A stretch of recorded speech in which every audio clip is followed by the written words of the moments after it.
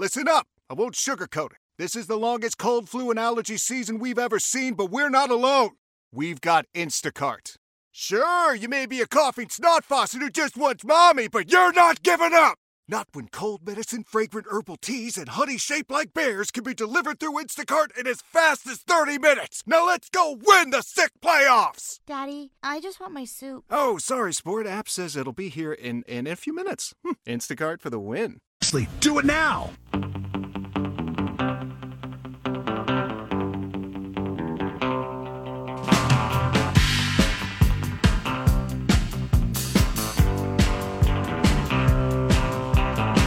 Okay, we're trying to give away some Rolling Stones tickets. Last day that we were giving away Rolling Stones tickets for the concert at Camping World Stadium. We want you to text in or use the talkback line. Text in 50857 or use that talkback line on the iHeartRadio app to tell us your most memorable concert experience. Best response wins the tickets. What do we got on the talkback line, KB? Yes, once again, use that talkback feature. Let us know your most memorable concert experience right now for these Rolling Stone tickets. Let's see what Jason, what his memorable concert was. Jason, are you okay? Is it okay? Hey, fellas, this is Jason in Sanford. My most memorable concert experience, I was about 10 years old, went to the races out at Speed World in Bithlo. There was a Molly Hatchet concert after. They ended up having a wet T-shirt contest during, and the ladies ended up going full Monty. I didn't know what the hell was going on, but it was awesome. And every time I hear Southern rock songs, I think of that day. Ooh, Jason. Jason wasn't flirting with disaster that day. I'm traveling down the road, I'm flirting with disaster. You want to talk about quite an introduction, right? That's a great one right there, Jason. I don't agree with any of that misogynistic stuff like wet T-shirt contest. Hey, back in the day, it was a different time. All right, let's see. Tony, good morning. Let's see what he has to say from Winter Springs. My most memorable time at my concert was my first concert I ever went and saw. My father took me to see Def Leppard at the age of 13, and it was great. Somebody actually went to pass me a joint. I didn't know what it was, and my father took and put his hand in front of it and said no, which I'll never forget. Appreciate it, fellas. Love it. His father. Dad said no, but let me have a hit on that. Yeah. Yes, right. That's exactly it. Yeah. He said, no, this is my son, but let me see that a little. What's it? Oh, yeah. All right, Tony. I know you're like not of age yet, sonny boy. Yeah, Tony, I know you're 8, but you're going to have to drive. All right. A little inebriated. Okay, I'm going to read some of these texts now. Greatest concert experience somebody texted in I ever had was in 1993. Me and my college buddies went to go see Pink Floyd at the New Orleans Superdome. The concert was great, but it was everything we did before and after on Bourbon Street while we were riding 3 tabs of acid each. Oh, my God. You guys were tripping on acid on Bourbon Street? Good Lord.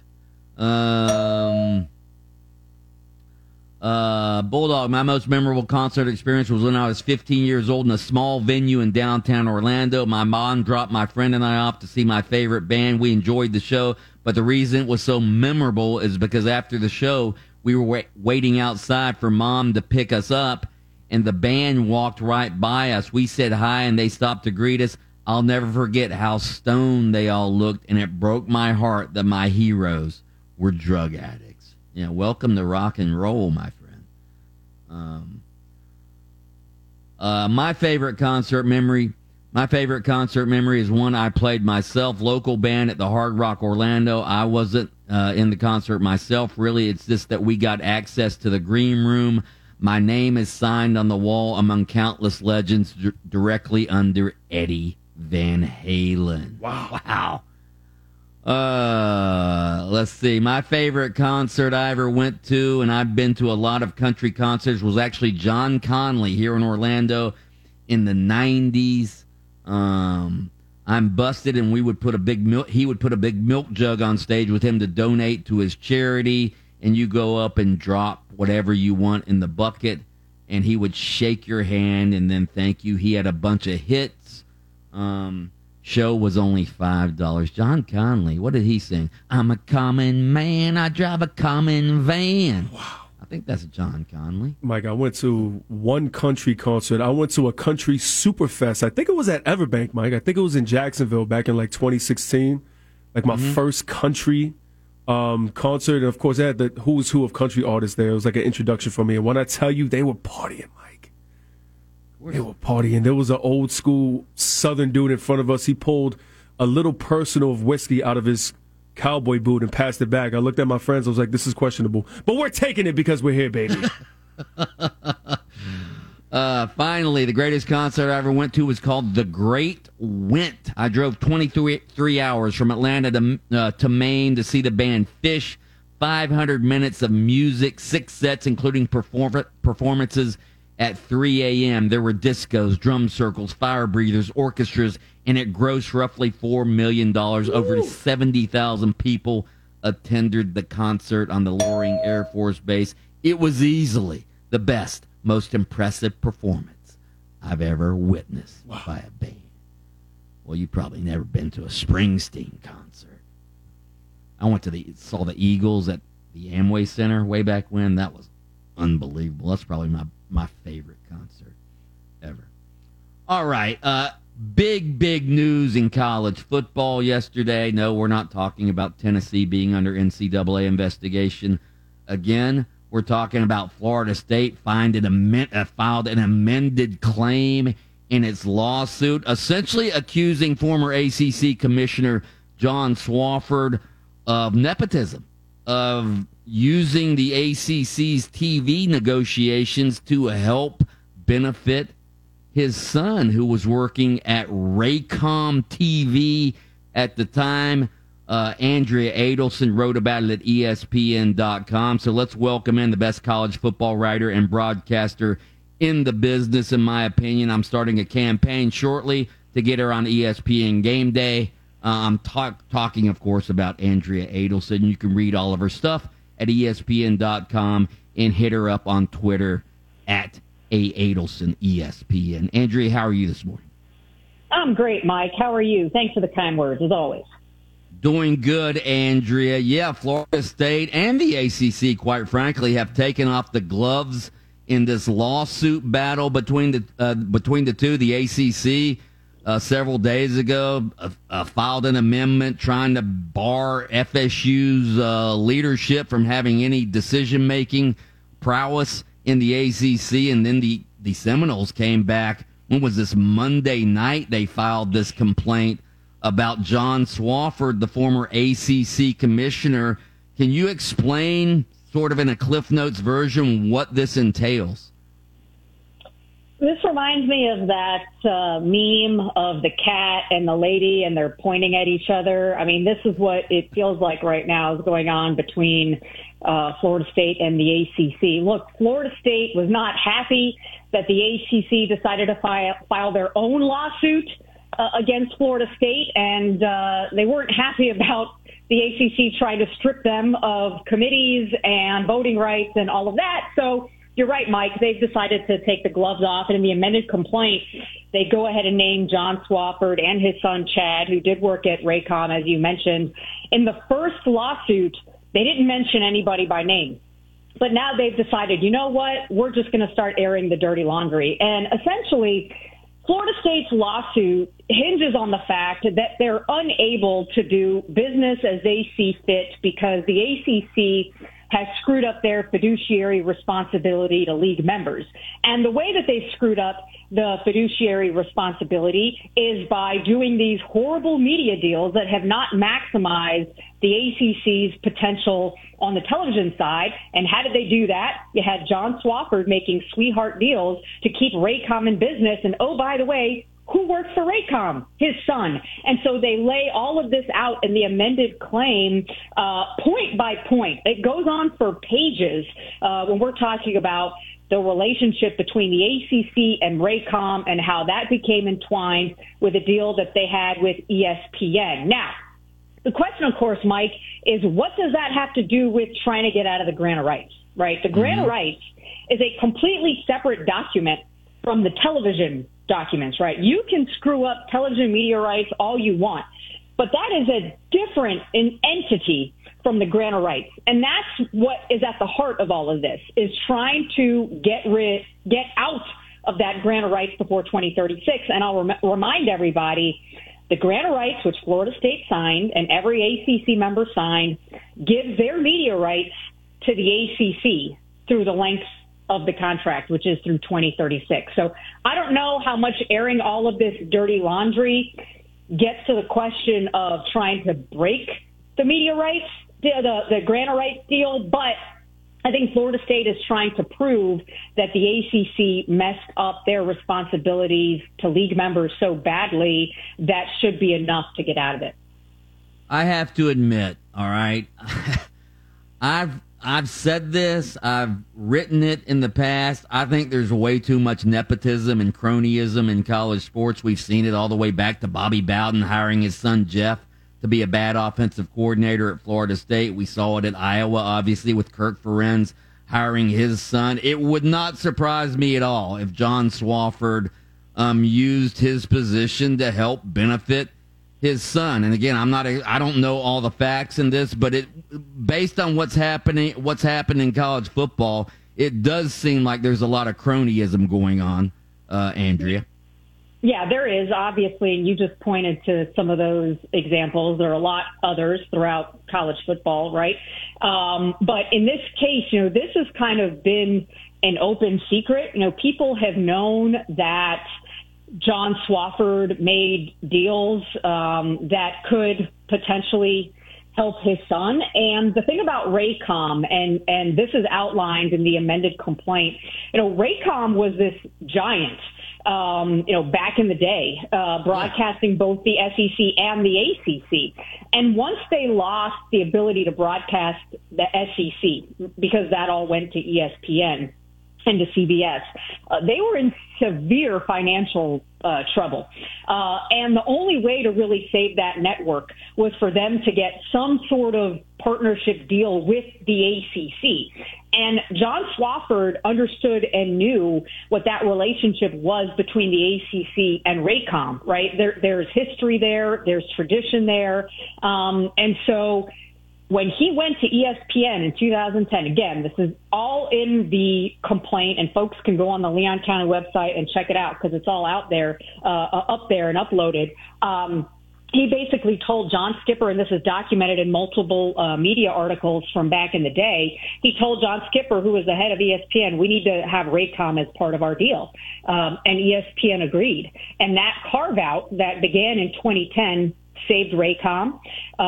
And obviously John Swofford's son, who was working there at the time, was able to climb up the ladder. He still works for Raycom Sports, by the way, but all of that now has become sub-licensed and as part of Bally Sports and all of that. So there continues to be a relationship to this day because of the carve-out that was made in 2010. And because of that, Florida State argues that member schools have lost millions and millions of dollars from their Tier 2 and Tier 3 rights, which go to Raycom and have been sub-licensed out. And that, therefore, has hurt league schools who are now unable to compete financially with the Big Ten and the SEC that have now raced further ahead when it comes to television money.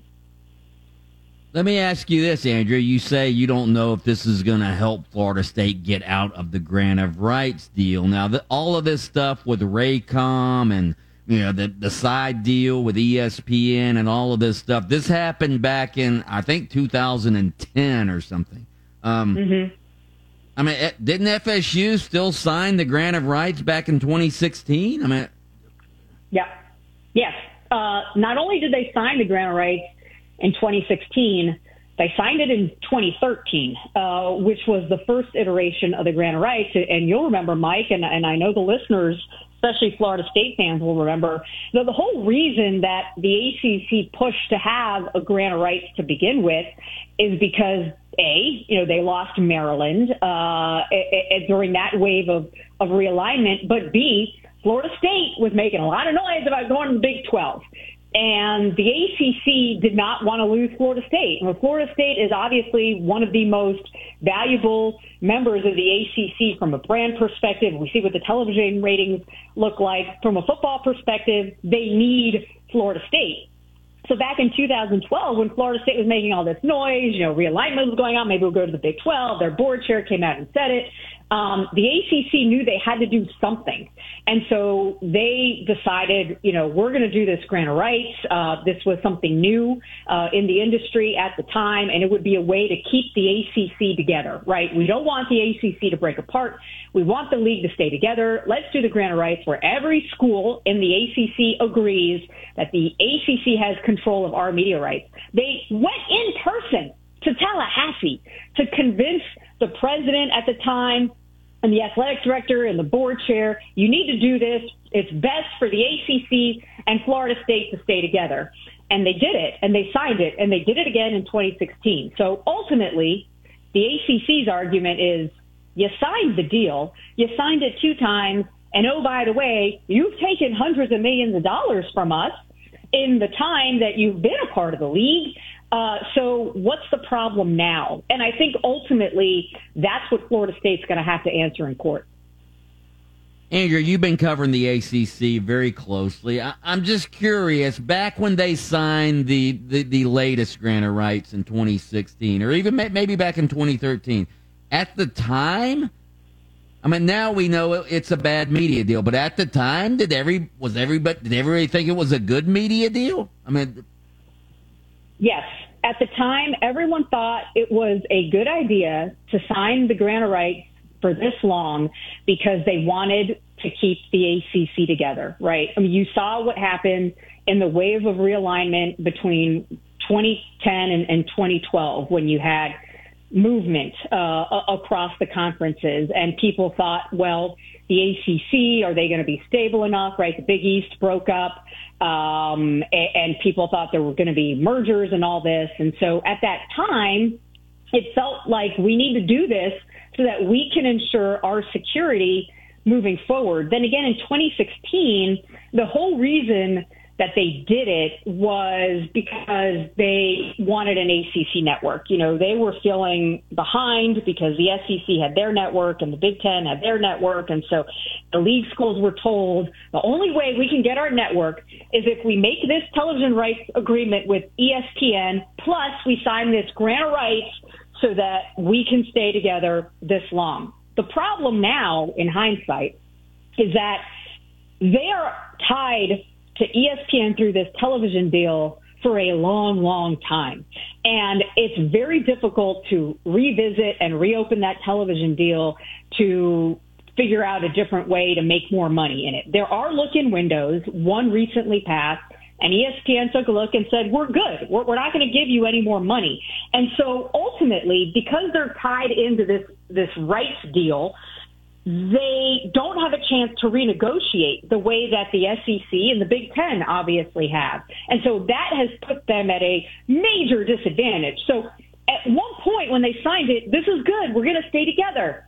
But now, in hindsight, what were they thinking signing a deal that lasted as long as it has with very incremental increases in television revenue when we look at what's happened with the market and with the SEC and the Big Ten? So, yeah, in hindsight, it looks really dumb that they did this for a 20-year period. But at the time, it looked like a great deal because they were staying together. They were getting an ACC network. They were getting a boost in their television revenue compared to where it was. And they felt that that was going to be enough to keep the ACC solvent and one of the elite conferences. Now, of course, it doesn't look that way at all. Sounds like some of the stocks I bought, Andrea, in my past. Hey, they look good at the time, then they go down, and you can't just give them back. Right.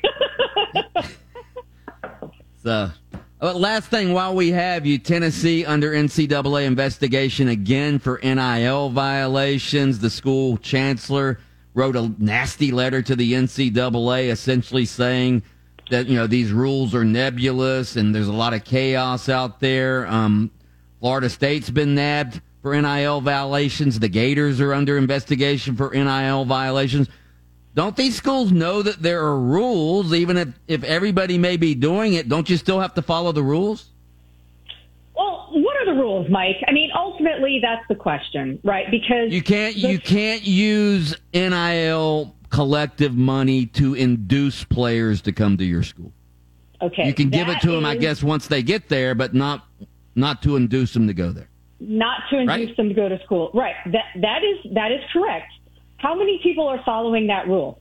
Because how many people speed on the interstate, Andrea? And a few get caught, some don't, most don't. I don't speed, Mike, so let's just tell everyone out there I am a rule follower. But look, here's the thing about it. Yes, I think what's at the heart of this question for Tennessee is whether these boosters got involved to give private flights to a recruit while he was being recruited. That is absolutely against the rules. And that was against the rules before NIL, right? Like, boosters weren't allowed to do that sort of thing. So I think that's what's been reported. I don't know if that is accurate or not, because, again, there hasn't been a definitive notice of allegations that have been sent to Tennessee. So right now, all of this is speculation. But, a lot of this hinges on whether these recruits are getting this money before they get to college, right? Or if schools are arranging meetings, which is what Florida State got dinged for, with NIL collectives. You're not supposed to do that. And that part of the rule is definitely clear, right? But what is not clear, because the NCAA has refused to actually put in guidelines, it was up to the states to do that because the NCAA wasn't doing anything. And then now they're coming in and saying, well, hold on, everyone. Everyone's mad. Everyone's mad about this NIL. We got to do something about it. So now it seems like they're going after everybody when really they've taken a backseat to all of this, which is why you see the anger from the Tennessee president in what she sent to the NCAA. Ultimately, though, you're right. It feels as if the NIL situation has been used in recruiting. And it's not just Tennessee. It's not just Florida. There are a lot of different schools out there that it appears may be doing this. And so the NCAA feels like, all right, well, now we've really got to crack down because we're seeing all this stuff out there. We're hearing complaints from schools, not just with this, with the transfer portal as well. And they probably feel the pressure to do something. But in my view, they should have done something 2.5 years ago when this was coming down the pike. They could have made it very easy on everybody by very clearly putting in guidelines and stipulations, but they didn't. They let the states do it first. Now they're trying to go to Congress. It's a complete mess. And I think that's why you have seen this anger from schools. It's because the NCAA has been so passive about this until suddenly now they're not, and they're being very aggressive about policing it. She is the best in the business at covering college sports. Check her out at ESPN.com. Andrea, we always appreciate your insight and information. Thank you. All right, Mike, thanks for having me again. Straight ahead, the blast coming your way on Open Mic.